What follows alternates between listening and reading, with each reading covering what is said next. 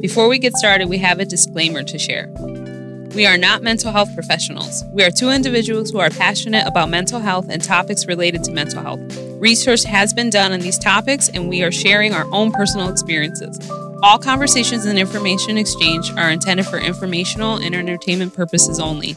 Any information shared should not be used as medical advice or to self-diagnose. If you believe you are experiencing an emergency, please talk to your primary care physician or call 911.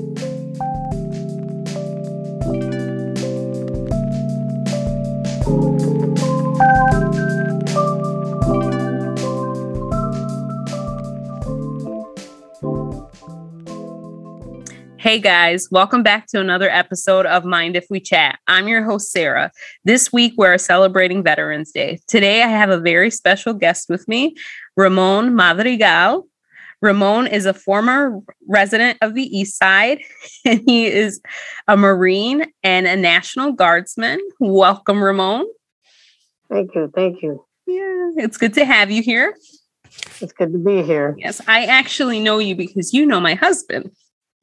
Yes, I know your husband and your brother-in-law. We wrestled together. Yeah. And I've known him for a long time. Yeah, and my husband was actually Army reservist. Yes, so I know it's perfect. Not everybody can be a Marine. I'm gonna make sure I edit that out so he doesn't hear that.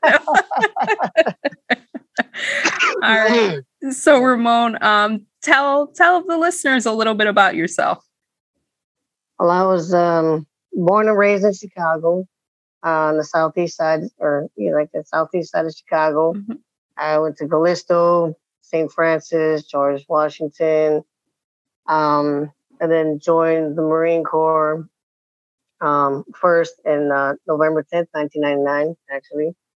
That's coming up. And that's also my birthday. And I left there and then went to MCRD, Marine Corps Recruit Depot in San Diego. Okay. And became a cook.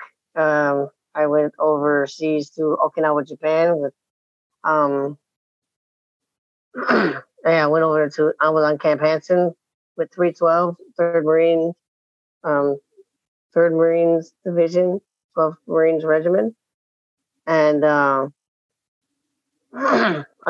went over to did a little bit of cooking over there in Fuji, in Mount Fuji out there. That was pretty cool stuff. And then I went to some other places called Beppu City, where we did, training over there. And it was like, it was a good experience seeing all these different places and these different cultures and people. And I enjoy that kind of thing, Yeah. And I had a lot of pictures and stuff like that. A lot of incriminating pictures too. So, and that's kind of the fun thing about being in the military, right? Is you get stationed in different places and you're able to experience, right, being in places and also doing something you love and protecting people and things like that. But Fuji, that sounds fun. Well, kind of. Yeah, it was. There was Roppongi. I went to Tokyo. Yeah, and then taking a train there and stuff like that, and then I got stationed to Camp Pendleton, mm-hmm. And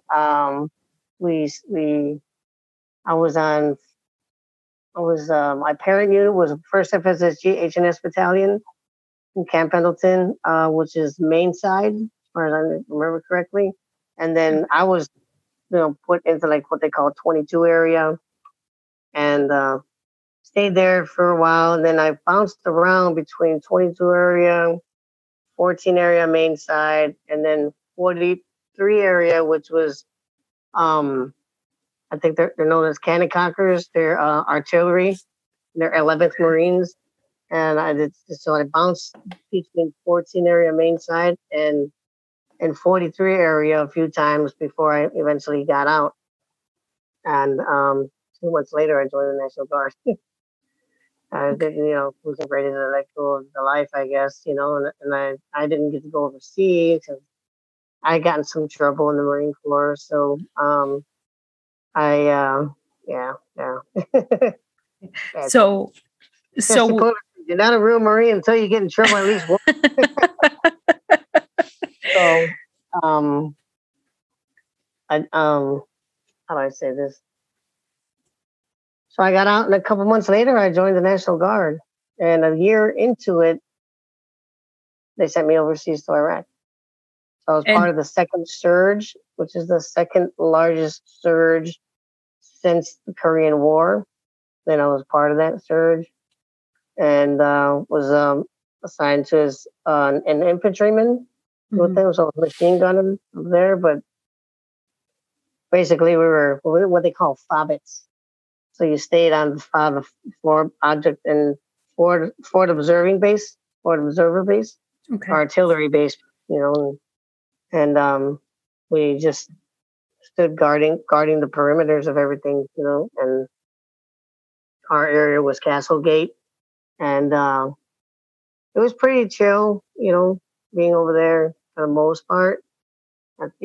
Periodically things would happen, sniper fire, mortars, things like that.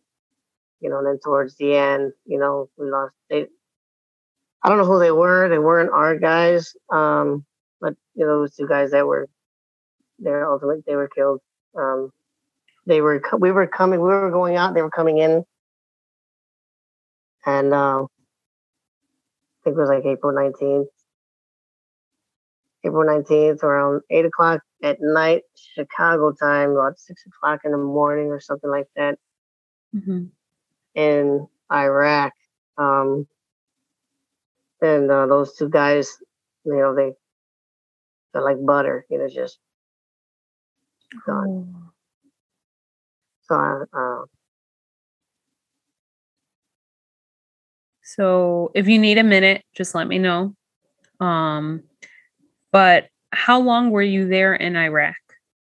7 months, 7 months on ground. Okay. They did training up, and then I guess debriefing and everything. Mhm. Before we came home, and yeah, so the whole thing was, I think, I want to say 15, 16 months. Okay. And you were only deployed one time, or were you One deployed time, multiple yeah. times? I wanted to go back, and maybe go to Afghanistan or something, but my mother begged me not to, so Okay. I didn't. Okay. And So kind so of but she said, I just can't take it. I just can't take it. Just don't, just, it's, I don't know if I can take it anymore. It's just, so I didn't go back. And then I thought to myself at the same time, like I did my part, you Mhm. know, um, let's not push the envelope, you know, Mhm. that's maybe okay. So okay, next time, you know, Yeah. yeah. And so I kind of want to talk to you about prior to going to Iraq. What would you say like your mental health status was before? I, I didn't know anything about mental health, Okay. prior to, Mhm. um, growing up in the East Side with all the gangs and the fighting, stuff like that was like normal. Mhm. Um, I wasn't anybody to like worry about or anything. I wasn't, trouble, so to speak. I don't think I was. Um, but being around it, I guess, in hindsight, with the things that I grew up with inside and outside of the house, there was a lot in the house. There was a lot out of the house as well. Mhm. And growing up, not knowing any better, it was just like the way it was. And sure, I could see as I got older in other houses how it was different than my own, and not realizing as I got older how that was gonna affect, you know, my life and my being, I guess. Mhm. Um, so it wasn't if something made me angry and I wanted to put it someplace, then I would go, to wrestle or I would work out at the gym, and all this pent up energy of anger or whatever would be let out into someplace positive. And that's Okay. kind of that's how I felt like, this is how I coped, I guess, Yeah. you know, and it's still kind of like that. Not so much now. I'm getting older and my condition is kind of, but I still try to, you know, it's almost the same, it's just Mhm. slower.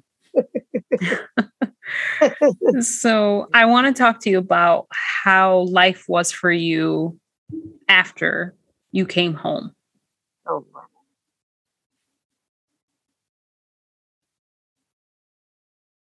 And again, reminder, if you need a after I, minute, let me know. yeah, after I came home, I remember getting off the plane and everybody was clapping like, it was this warm welcoming from people that you didn't even know, Mhm. and that was touching. And I felt like a celebrity for a little bit, like this Yeah.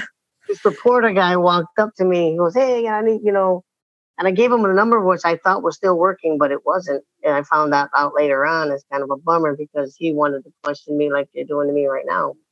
Mhm. And so, needless to say, that conversation never took place. And then I go outside and waiting for this girl that was supposed to be, with me and everything else like that, but she wasn't. So I came home to like the breakup thing, and it was mean the way it took place. She apologized to me about it sometime later, and the tears rolled down the way she had done it, and I mean the way what it did to me was it hurt me. It it tainted what I thought love is supposed to be, or and I had other heartbreaks prior too. Mhm. Um, they said her brother picked me up, and I was standing outside, and I was suddenly uncomfortable. There was Okay. all these cars, there was all these people and stuff going around, and I just was not comfortable.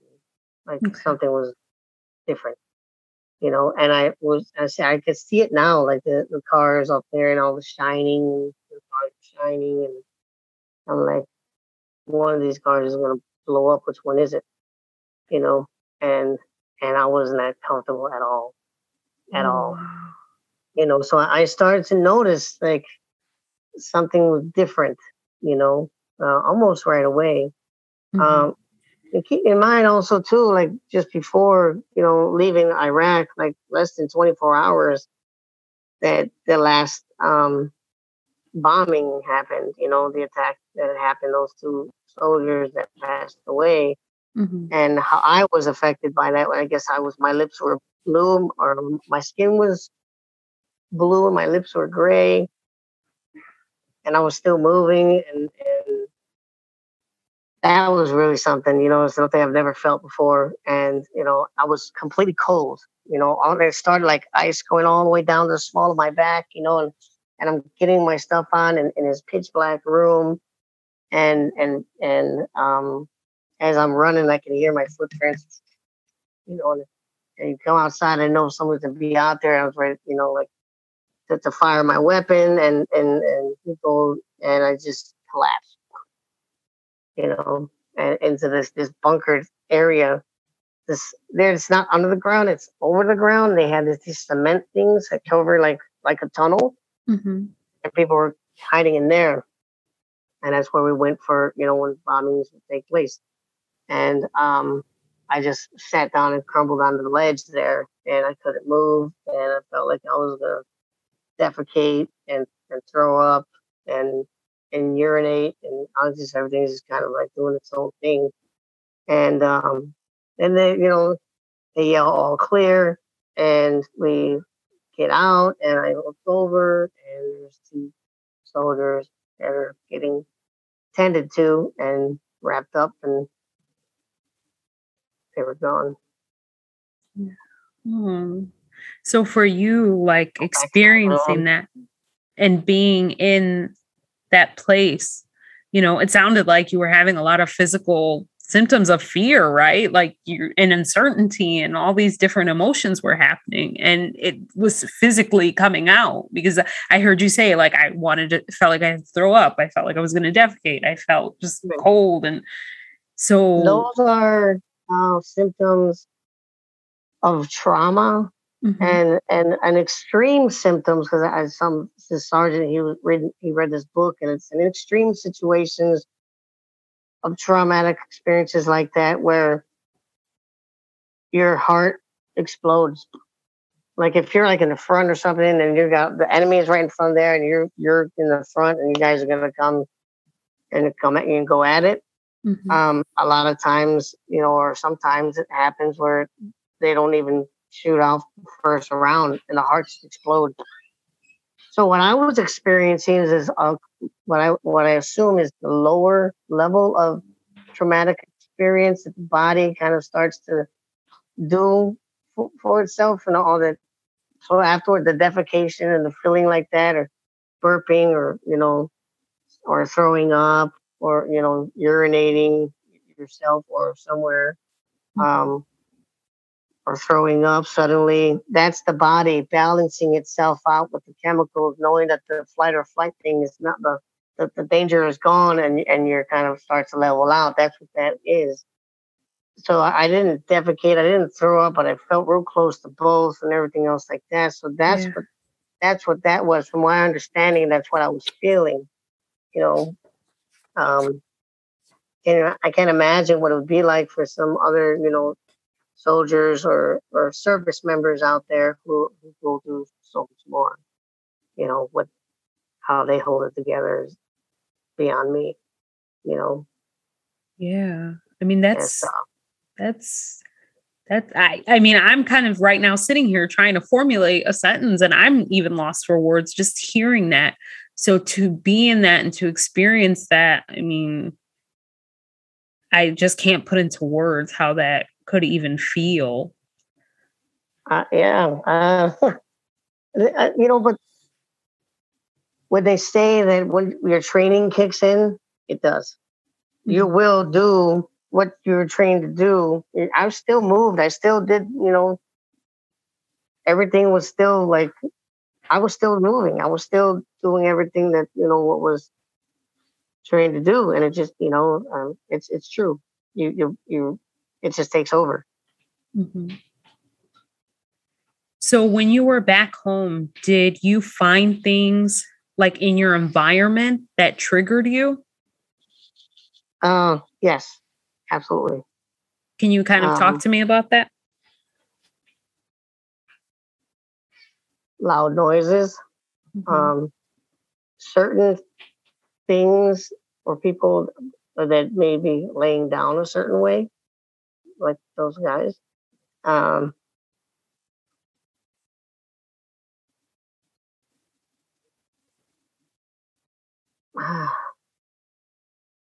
it's hard to say off the top of my head right now. It's weird. But loud noises, or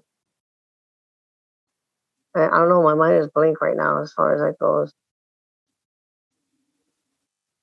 Okay, well, we can I always can't. come I can back to. honestly like my brother and my mother. Watching them, and that was that's like anything that would any kind of like anything that would put me in a situation where I would feel threatened or uncomfortable Mhm. would trigger me somehow, some way. Um, Anything like emotional connection, whatever, just off, off. So there's no. So I mean, there's the idea of having a girlfriend is out of the question, completely out of the question. Because women need emotional. They need they need the man to be emotionally available, and he's not emotionally available. He's gone. Mhm. He's dead. So there goes that. Mhm. And to get someone to kind of level out. I mean, understand. You know, it's hard because I didn't understand. You know, for a Yeah. long time. So how can I explain? You know, the stuff that and get someone who has no clue. You know, I don't know either. You know, so um, later I learned, trauma is trauma. It doesn't have to be overseas for some people. There's all kinds of trauma, and there's different levels of it. And so when I started to understand it more, so now there can be some communication. You know, Yeah. yeah, Yeah. there's- So being back at home prior to getting any kind of diagnosis, prior to being able to have coping mechanisms, what did you do to cope with things when you would get triggered, or just when you were just not feeling yourself? How did you cope? I don't think I did. Mhm. And I had my girlfriend at the time, um, and I hurt her because I couldn't feel like she wanted me to say, to be in love with her, but I couldn't feel like, so I Mhm. couldn't tell her the words she wanted to hear. And, um, I just knew that I was on edge all the time and I would have these dreams with her right next to me. And I remember once I was having this dream where we were like we being attacked. Oh, and this stuff didn't happen. This sounds like some Rambo movie, like this didn't happen. And I'm like, what am I, some freaking Rambo? Like, "Ah!" like no, I just Yeah. on the dream, this helicopter's coming and we're all getting attacked, and helicopter's going up, and I gotta grab the bottom of the helicopter while it's going, otherwise I'm gonna get left behind. And rounds are going back and forth, zipping past. Zoom, zoom, you know what I'm saying? And then I guess I jump up and I wake up and it's still happening, and I can still hear the helicopter chopping, roll down windows and stuff just a little bit. You know how it gets a chop in Yeah. the car? That triggered me. That'll put me there. Yeah. Really. Yeah. Because it's chopping air, like, Yeah. and like a helicopter. And then, so yeah, that'll put me there. Sometimes I'll either roll up the window all the way or just roll it all the way down. But that'll kind of that'll do it. That's another thing that'll do it. You know, any form of aggression trigger. And stuff like that. If it happens, I usually try to walk away or whatever. And if I feel cornered or if my back's against the wall, I'm fighting forward. Mm. I will fight forward, and I'm gonna hit you first. Mhm. So it sounds like This you're last fight I had, I fought these four guys. I didn't win, but I fought these four guys. I beat the one, but he ran and got his friends and came back. And split the whole inside of my cheek up and everything. It was fun. So, when did you decide that you wanted to get some help? Like, you notice things are not, right? You notice things are um, triggering you. When did you decide, like, I need to reel this in? What was that process like for you? And what did you do? I went to the at the time it was in Vista. It was um counseling. I went to counseling, and I talked to my counselor and said, "Look, like things aren't," because I'm crying uncontrollably. I was waking up in puddles of sweat. Were I you mean, still in the I service felt as like this is happening? out.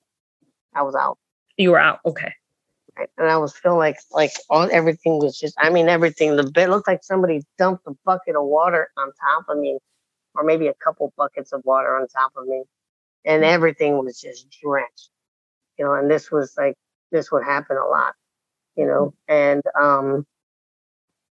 I was like, just crying a lot, uncontrollably crying, so I was all puffy eyed and everything, and trying to get myself together, brushing my teeth, just like I gotta get it together because I gotta go to work, and people are, I'm a cook. Everybody comes down to see the cook, and I couldn't start not being able to remember orders, or I would have panic attacks right there at work, um, and then I was start just thinking these suicidal ideation, Mhm. and talk to my counselor like, look, we need to do something, but I wasn't diagnosed with PTSD at the time. Okay.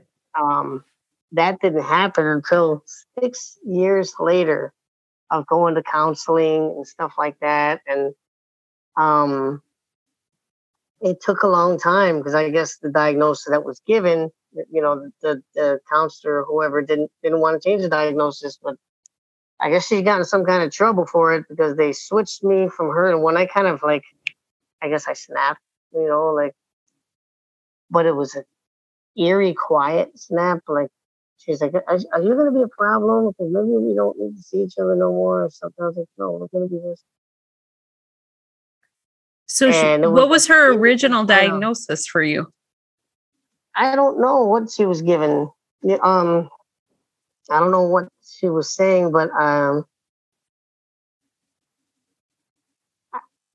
I know that around the time when they switched it, or when I got like, you know, um, when I got, how they say, when I got my rating and everything like that, I guess I had this. I came home from work one day, and I'm walking in the yard, and everything's fine, like we're talking right now. And I took a step, and right before I hit the grass, it just hit me, boom, and all like spider senses were going nuts. And I don't have any weapon on me or anything, and I'm just like, I live in this back of this house, in this what used to be a shack. I lived there for 10 years. No air conditioning, no stove, and it took me 15 minutes or so to get to like what was maybe like 40 yards, maybe less than that, and I was in fight mode. Like every blade of grass, like my senses were heightened. Like I mean, it was really, and I could not feel secure until I would go inside, and I grabbed a couple knives because it was the best that I had at the time, and I have secured my perimeter of the house, the front, next door, on both sides, and the back, to make sure that before I felt like comfortable enough to to go back inside in my place and smoke a bowl, Mhm. and with marijuana, indica, calm me down, Mhm. and um, I go to the VA hospital, and I guess the process started from there. But I was a mess. I I couldn't shake it. I couldn't shake what was going on, and I guess they sent me to go and get checked out with this nurse, and the nurse was like, "Do you want to talk to anybody?" I said no, because I had like three counselors, like a psychologist, I had the employee assistance program, like therapist, and the VA. And then talk to a fourth person, it's too much. Yeah. Do you want to take medicine? I was like, I don't want to take any medicine because, I just don't want to, I smoke weed, you know what I'm saying? And that's fine. Mhm. And she goes, okay, bye bye now. You go, go, go, go, go. And I was like, and I'm thinking, like, look, this is normal. And I go back down and I tell the guy what happened. And he was like, she did what? And I'm like, well, yeah, and I'm just not realizing what happened. What she had just done was completely wrong, you Yeah. know. And they went up there and they ripped her new. Every time I would hear her voice, a woman's voice, the guys, I'm like, they yelled at her, and she just got nothing word. And so then they got me in to talk to this MD, Mm-hmm. And I did this questionnaire, and I'd done this questionnaire before. And this one guy told me, he goes, "You got PTSD." I was like, "How can you tell that? Because of a fucking piece of paper? Fuck out of here." You know what I'm saying? Like, and I was in that, that kind of mood. Yeah. And I did that paper like 4 or 5 times or something. For finally, I guess it finally took. Like, and she said that it was severe, because so when she said it was severe, she got up abruptly and went, and she was I guess she went to hurry up or whatever, and I was in disbelief. Mm-hmm. So then all this appointments were being done. I still don't know what's happening. All these appointments were being done. The next thing you know, I get this paper in the mail, my ward letter stating, the disability ratings and everything else like that. And there I am, like I got. So that's how it happened for me. Okay. And just for our listeners, I'd like to share some things with them about post-traumatic stress disorder. So post-traumatic stress can happen when an individual experiences or witnesses a traumatic event, such as military combat, terrorist incidents, or serious accidents. And some of the signs of post-traumatic stress may include repeated thinking about an event, avoiding reminders of the trauma, extreme mood instability, being constantly alert or on guard, feelings of depression, hopelessness, and numbness, difficult with personal relationships, difficult concentrating and making decisions, and distorted negative beliefs and expectation of oneself or the world around them. So it definitely, Ramon, reading that, do those symptoms resonate with you? Yeah. And, I think that we need to not forget also, known as MST, military sexual trauma. It happens to women and men. And it's also a thing too, you know what I mean? And yeah. And it's very real, and it's a touchy subject, Yeah. But yeah, those things happen, Yeah. So those things that give PTSD as well, and yeah, in or out of the military, yeah. Yeah, as I was like looking up things for this episode and doing research, because as my listeners know, I love my research. I was reading some articles about like men and women being in the service and having PTSD from like traumatic sexual experiences in the military, being sexually harassed by superiors. And I mean, you think about it, look at Vanessa Guillen, what happened to her. So it's not just going overseas, it's that other components of being in the military can also become traumatic experiences, right? So thank you for pointing that out. Kind of, any experience that's traumatic to the individual in or out of the military, growing up in an abusive household, that'll really screw a person up. Yeah. Watching or hearing smacking sounds of a parent, being assaulted by another parent or a stepfather or boyfriend or girlfriend or whatever. These things, traumatize,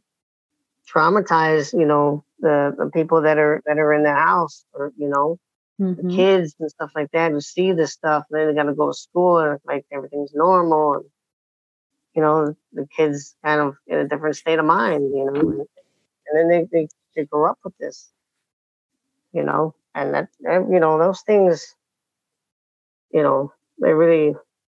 do a number. Yeah, they really, really do. And a lot of the times, like I said, as I was doing, research, I saw like substance abuse was definitely an issue that was going on, because that's a way to cope, right? If I'm using a substance, I don't have to feel.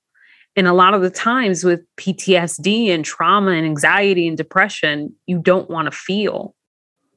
So substance abuse is a way to like numb that pain. but, going to a counselor as you did, like seeing a counselor for 6 years, and I'm sorry you had that experience. I mean, to be with someone for 6 years and then find out it's just a pat on the back. Okay, thank you. That's very unfortunate. What do you mean? Like what? Somebody for 6 years? You said you were with your counselor for 6 years, correct? Before. Oh, with that one. Yeah. That was something different. I think there was a bit of racism involved in that. Okay. Very much so. And I saw her sometime later. I don't. You know what? There was when I guess when they gave me when they looked into me more. I'm thinking it was when there was 40 veterans in Arizona that were waiting. They had to wait to get seen. And I don't know if they were waiting for months or whatever the case may be, but they all committed suicide. It was 40 of our veterans committed suicide. So from there was a big, huge investigation that was launched, VA United nationwide. And I think that's around that time is when I guess they had switched me from that counselor in that building to another building. I never went back in that, and into that and talked to that same counselor ever again. And they put me in with the Veterans Center. And that's another big thing. If somebody has PTSD, it's look for your Veterans Center.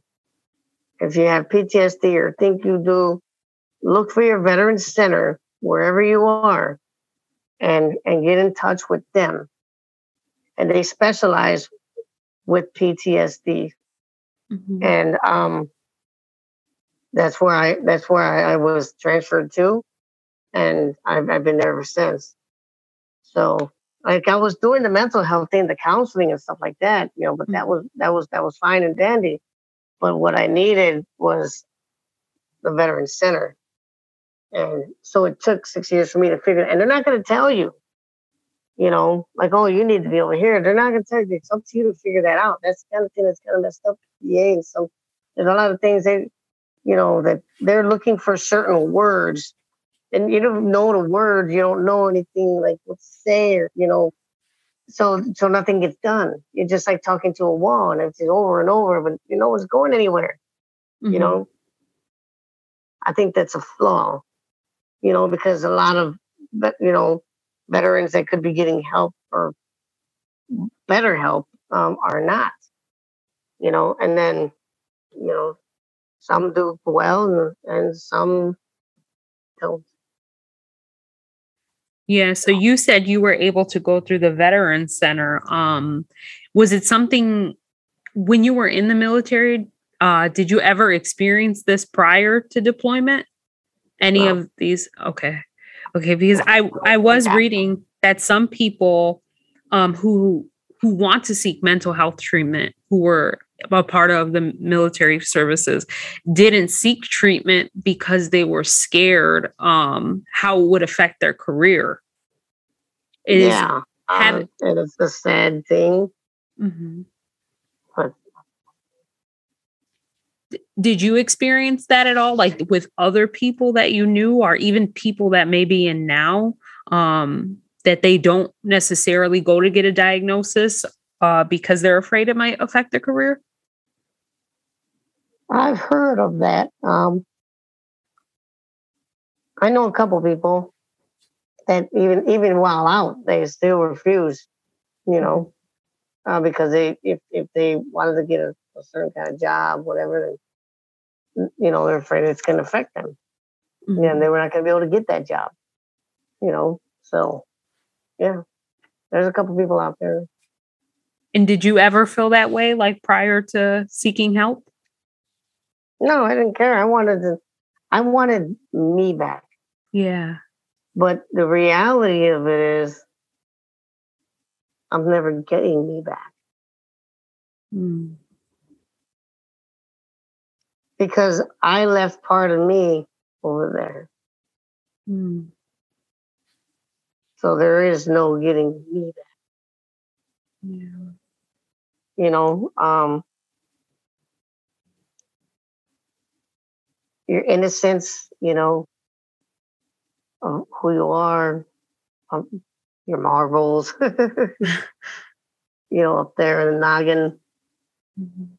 They're rolling around somewhere over there, you know. Mhm. um, Yeah. So, how do you currently take care of your mental health? What are you doing these days to take care of yourself?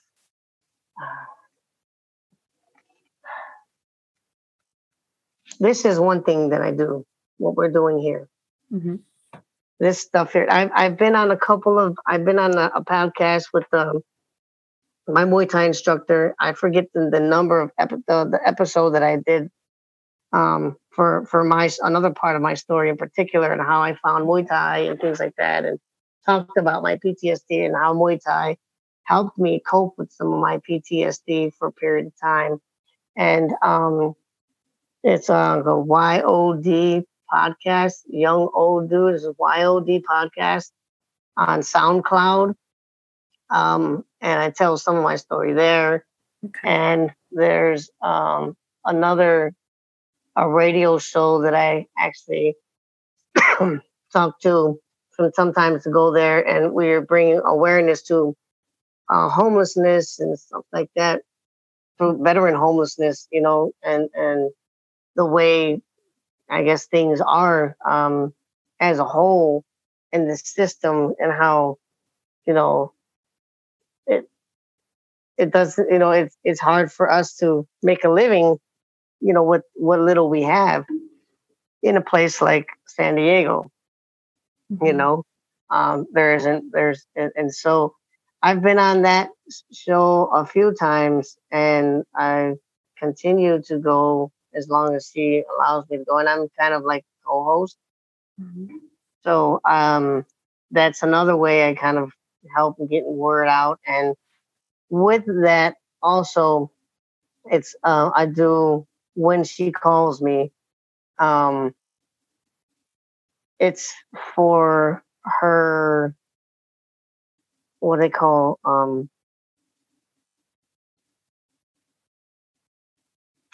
it's called Homeless Veterans of San Diego. Okay. And they help try to bring like homeless veterans off the streets, and find them places, that they can reside in. Mhm. They find them homes. And I do some of the intakes for that periodically, and I've done this thing called the North County Veterans Stand Down, and they do it every year. And I was one of them. I was a participant in there. I went homeless for sure. I didn't ever actually hit the streets. I got very lucky. Mhm. Um, after I lost my mom, and then jail, and then my brother, then came back. I lost my brother, then came back here. And some people, called this the city that I was living in the back of this house, in this shack. So then I had nowhere to go.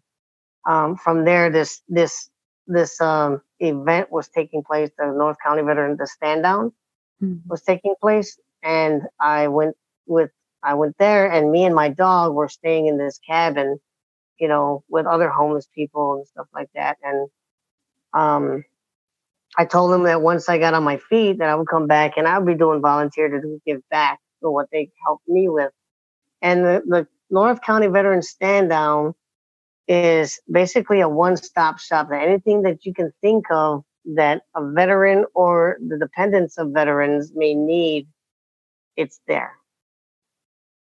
It's there, and it's in this Yeah. big ranch area, and they have all the anything you can think of, food, clothes, shoes, um, veterans court, DMV stuff, child care assistance. I mean, you name it. It's like it's a no BS thing. It's really good. So I I tried to participate in that, and I did intakes and stuff like that with people.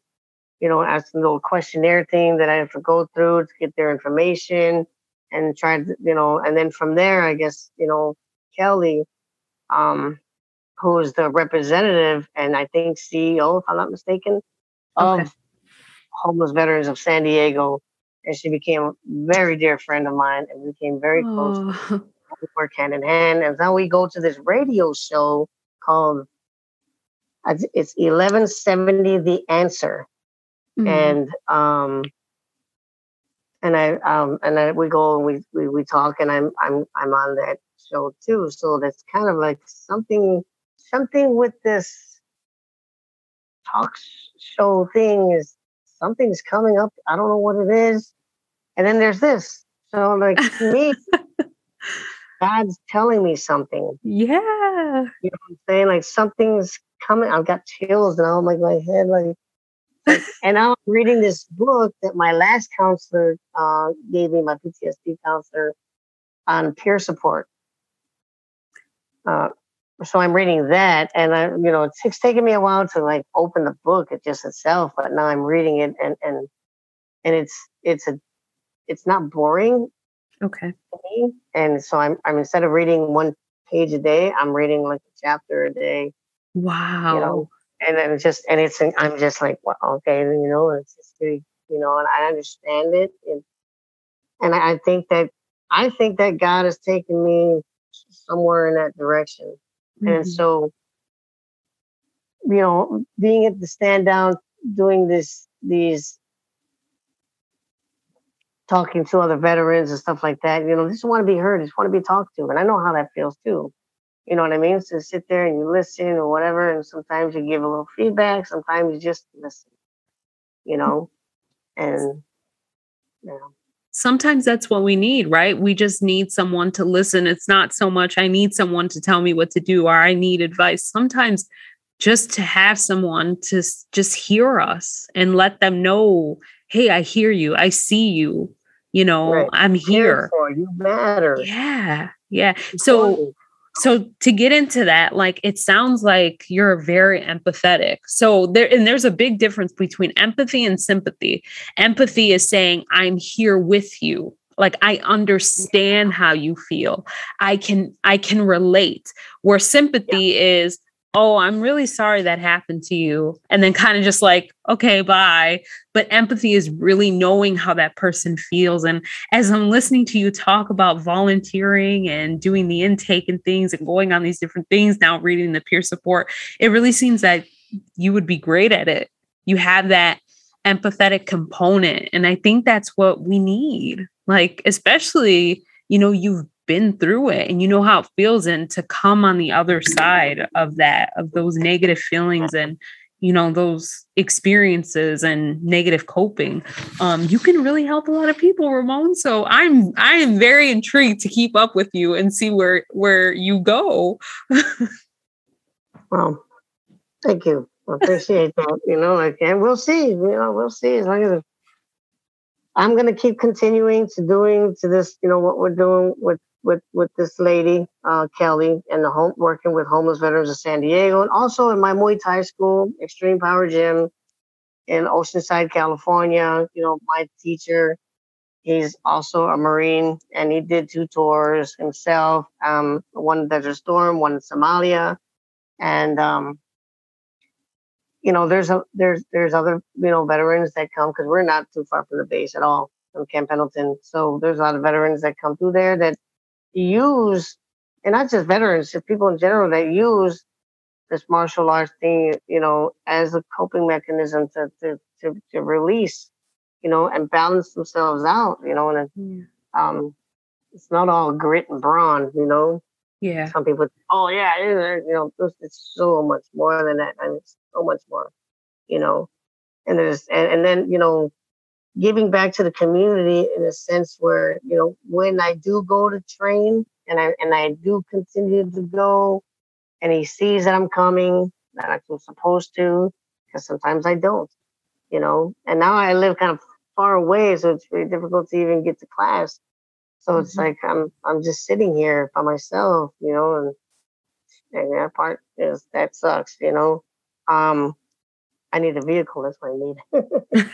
So step by step, I'm done with probation, with all the other stuff, and people, sometimes he has us teach class, or a new person would come in. He's had me teach, some new kids who would come in, and new youngsters who would come in and teach them the simple basic stuff, and that right there, there's purpose in all of that, and what it's doing is making somebody a better individual, and not just them, but myself as well, and that's spreading it out into the community. You know what I'm saying? Changing people's mindsets and lives, and helping out wherever possible. I guess making somebody feel good about learning something new. And there's a lot of good in that stuff. Still in the midst of all of that, I still struggle with my own thing, and I still struggle and with my addiction. I'm an addict, and an alcoholic, and I still struggle with that, and it's a battle every day, and sometimes I falter, and sometimes I do real good, but man, the body can only take so much, and eventually it's gonna give out. So I wanted to ask you if you're okay with talking about it a little bit, and it doesn't have to be in depth. Was that something that was also brought on, like after you served, was kind of addiction? There was some of it as an adolescent, Okay. but it was pretty much gone until I got to Camp Pendleton, and then I fell back into it some, and then I got in trouble for it, and then I stayed clean from everything for a good 10, 12 years, until just before I went to Chicago the first time, with my mom being sick and stuff like that. And it just kind of, it went haywire ever since, and it got worse, and we added on more different drugs, and it's been something that I've been struggling with since, and it's no easy cake ride, and but and while I tried killing myself using the drugs, but I wouldn't fucking die. Then I was starting to ask God, like, okay, what do you want? You're like, what do you want here? Like, I don't get it. You won't let me die. You won't. I'm still here. What do you want? I was really asking God, what do you want from me? Mm-hmm. So, I guess just keep living. Yeah. I'm sorry. I need a moment because that's hard, right? So obviously you have a purpose. And Really? no, you do. You do. And I mean, like, and I have my dog now. I gotta stick around. Um, I'd like to get married one day, or just have a girlfriend. That would be nice. Um, I miss my family. Sometimes I want to go back home, but I can't go back to the neighborhood. I can't. I know what's going to happen. I have to stay away. Unfortunately, like a lot of the people that I grew up with, they're all over there. But they have their struggles too, and I don't know how to say no. That's my problem. And there's no outlets there. It just seems like everybody, it's like this black hole just sucking right in, like, and if Yeah. you're not strong, then it's just, I don't, environment to me is everything. I had to change everything. That's part of why I didn't want to go back home and things like that. It changed everything, the whole different state, the whole everything, and try to create my own flag out here. Hmm. Uh, yeah. But I mean, like, as much as you want to come back, people can go see you. And there's always technology. You can visit them over Zoom, over Facebook Messenger. Yeah, and I do sometimes, Yeah. not all the time. I call, because I'm here by myself in this little Yeah. place. I have a really nice studio here. It's a nice place. Um, I'm content with it. I just wish I had a vehicle. Or the buses don't run very well. I mean, the last bus is at 7:30 p.m. Mm. Well, I mean, my gym takes an hour to get from here to my gym, and it stops at closes at 7:30, 8 o'clock. So I can't even go to do a Muay Thai. That was like my outlet to keep me like.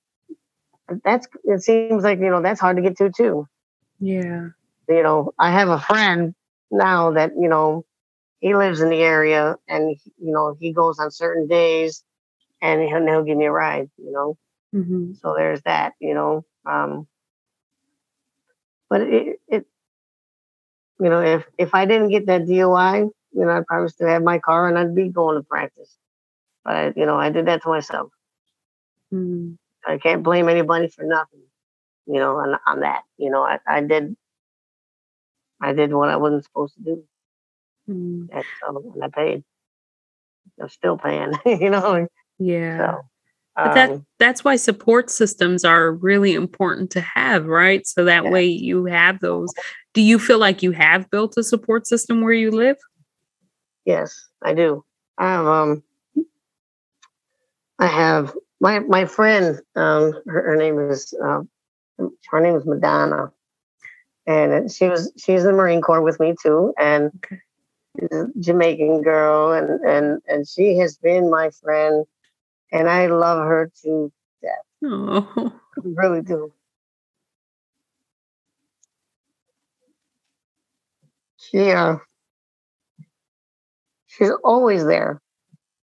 I was on the phone with her right before this whole thing happened. I was trying to charge my headphones and everything, and and we can talk forever. I mean, and we're there for each other. And she's a wonderful person, and she's a Marine.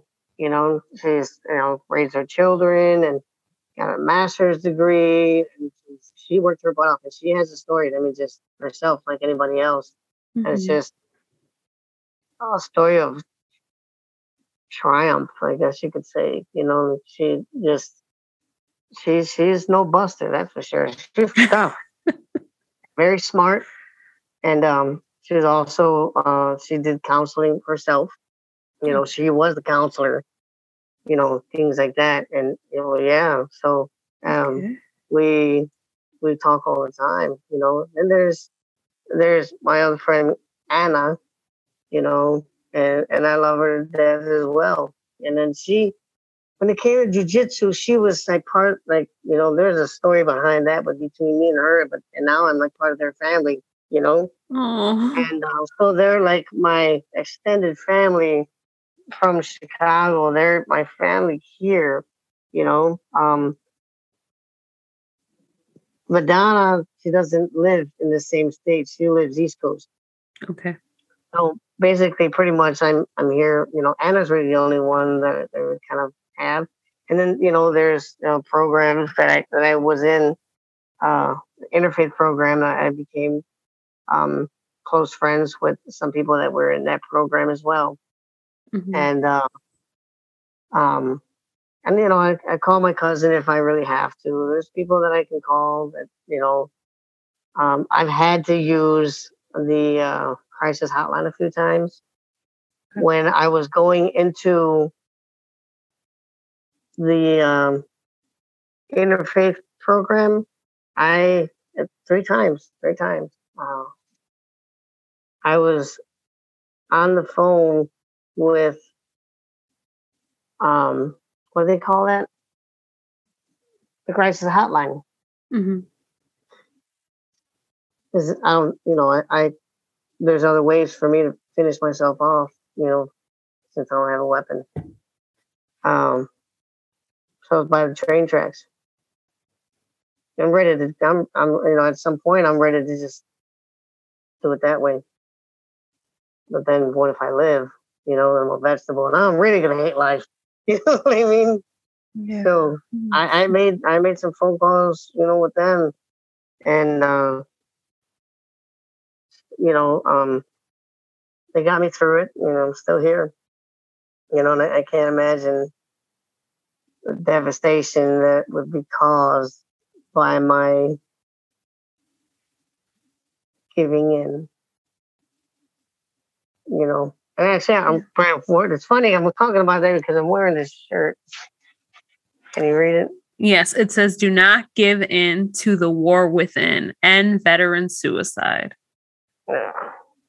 Thank you for letting me read that, and thank you for wearing that. Like that, we actually in September, my cousin who has a small business, Poco Picoso, did a fundraiser, and we raised money for Stop Soldier Suicide. And so just the fact, and then Rogelio and I signed up for Ruck March for the month of October through Stop Soldier Suicide. It was like 50 miles we had to do for the month.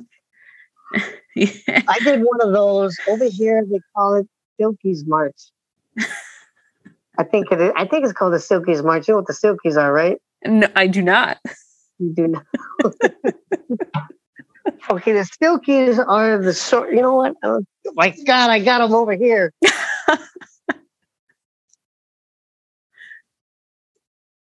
These are the Silkies. Oh, So they're like, you put them on and your stuff's like everything is. They're so, yeah. So they put that stuff on. Everybody just comes half naked and stuff and stealing vegetables, just kind of hanging out wherever. And you got women there. They have games, and it's a 10-mile hike from one point to the beach area and Oceanside Pier. And I did that once. I don't think I can do it now. okay. Long or whatever. If I did, it would have to be like, they have, safety trucks and stuff like that. Yeah. But events like that, what is that? Who are they? Irreverent Warriors. You ever heard of them? I have not. You can probably look them up. Irreverent Warriors. And then there's, I got it at the tip of my tongue, but there's other ones. Do you want to share what that is, though, before we move on? I'm not exactly too sure who they are, but I guess they do events, and they I think they do dark humor, like military dark humor. Okay. Can you can you tell us their name one more time? Irreverent Warriors. Okay, I'm definitely going to check that out. And then there's another one. Oh man, I can see it in my front and Vet TV. Vet TV. Vet TV, I think, and there's a guy named Don O'Malley or something like that.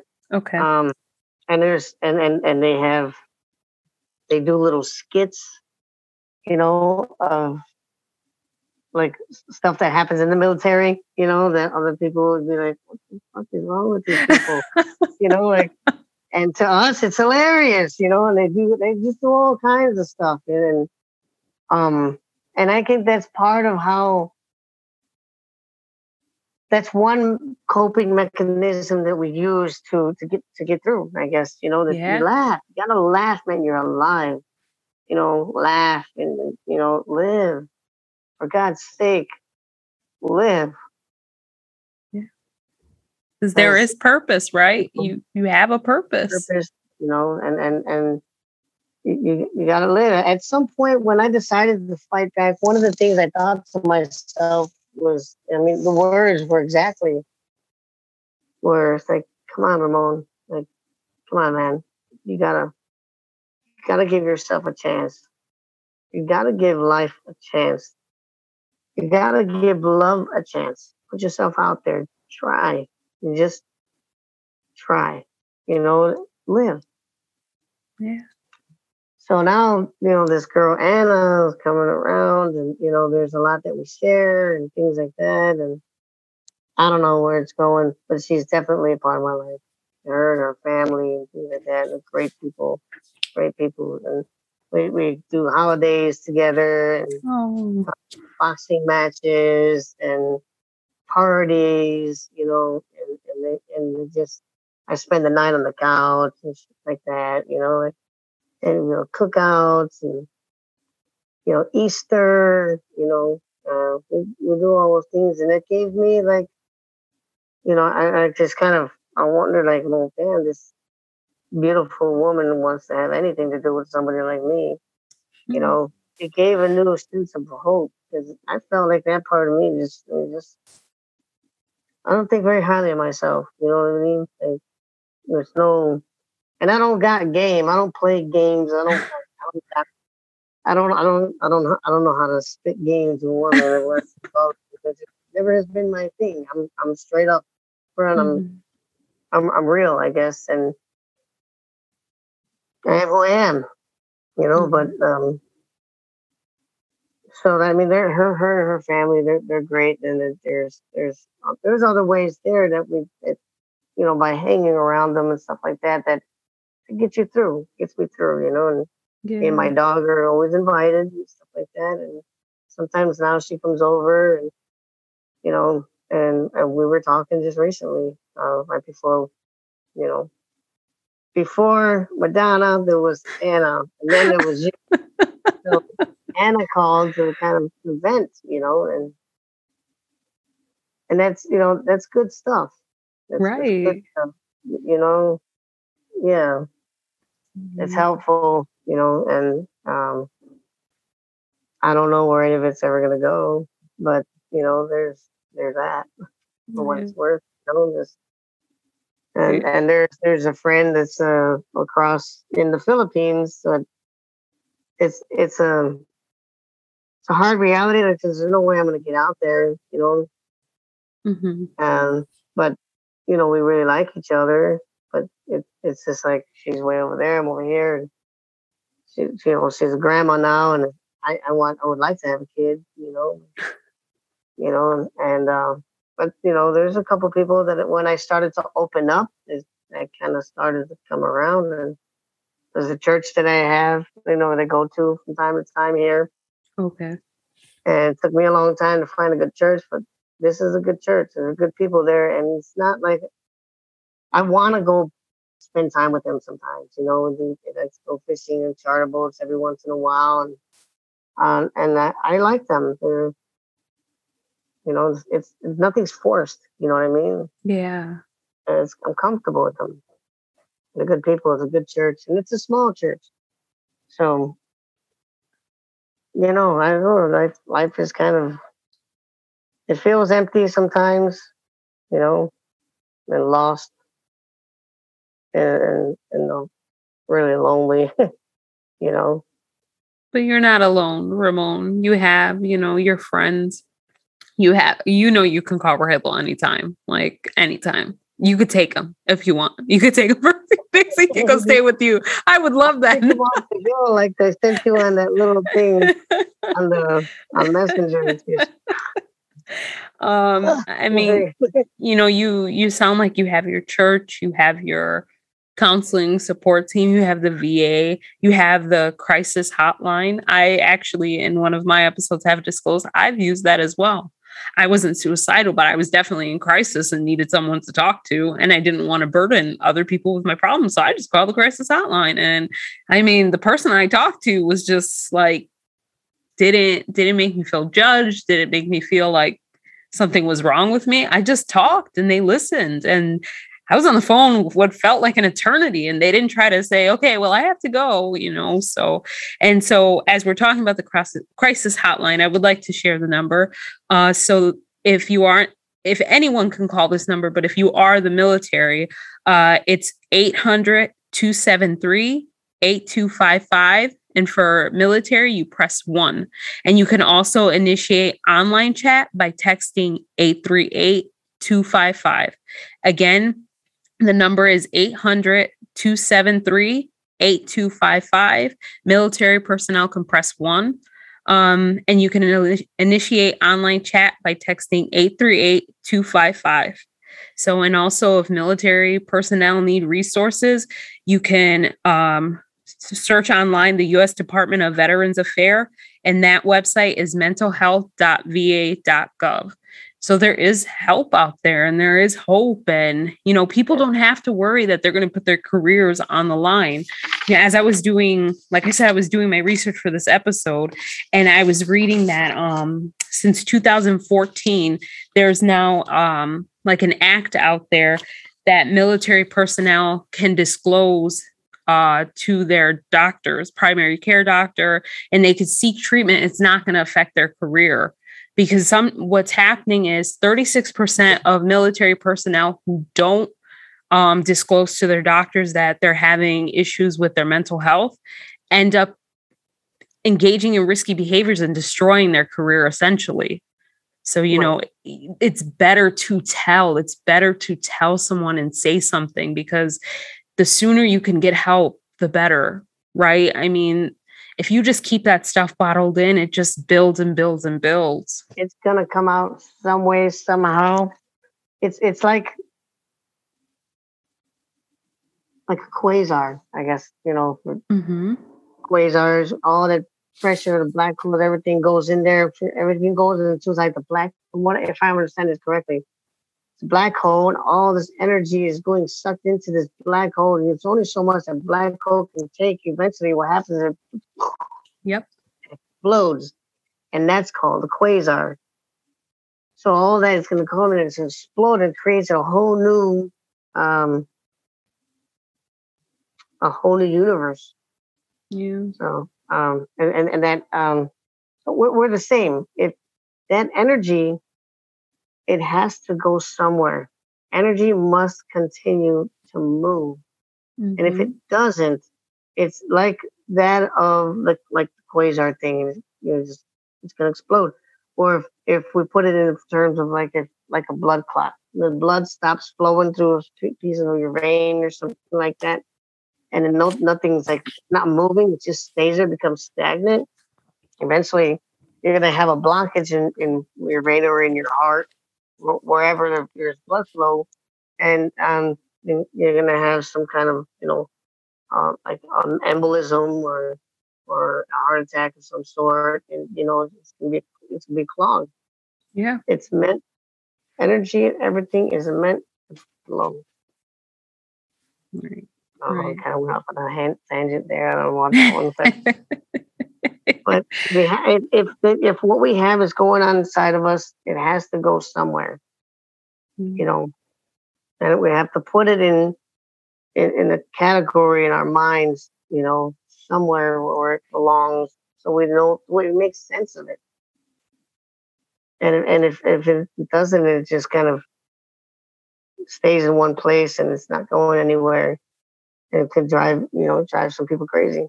You're going to explode. You're going to do something either internally or externally that can be a big problem.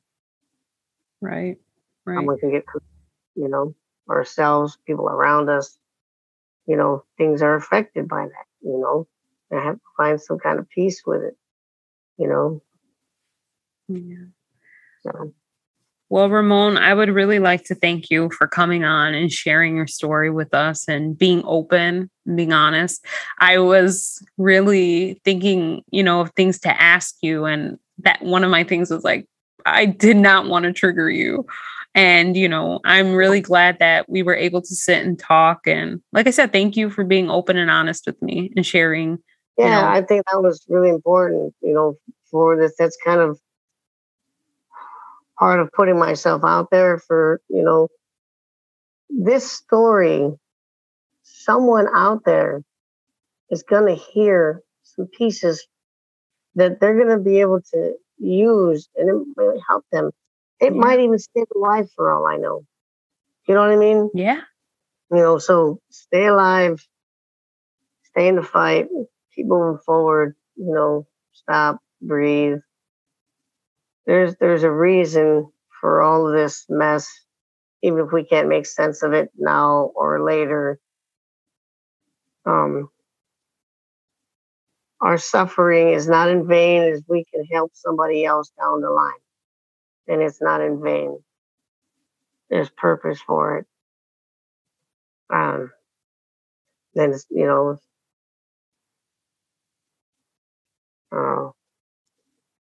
yeah. Thank you. Thank you. Thank you. Thank you. And thank you for your service. Just thank you. Thank you. Thank you for allowing me to be on your show. Oh, you're welcome. I'm looking forward to hearing this. How do you guys edit everything or whatever it is? Hearing this episode, I would like to hear it when the time comes. Yes, you will. Okay, Ramon. Thank you. I want to listen to it too. Okay. Oh, I'm excited for them to hear your story. And like I said, and you're from the community. So I'm really excited for people to hear your story. And again, thank you for sharing. All right, guys, it's been another episode. Thank you for listening. Come and chat with me at Mind If We Chat. You could find me on Instagram and Facebook. And I'll see you in the next one. Bye, guys. We are not mental health professionals. We are two individuals who are passionate about mental health and topics related to mental health. Research has been done on these topics, and we are sharing our own personal experiences. All conversations and information exchanged are intended for informational and entertainment purposes only. Any information shared should not be used as medical advice or to self-diagnose. If you believe you are experiencing an emergency, please talk to your primary care physician or call 911.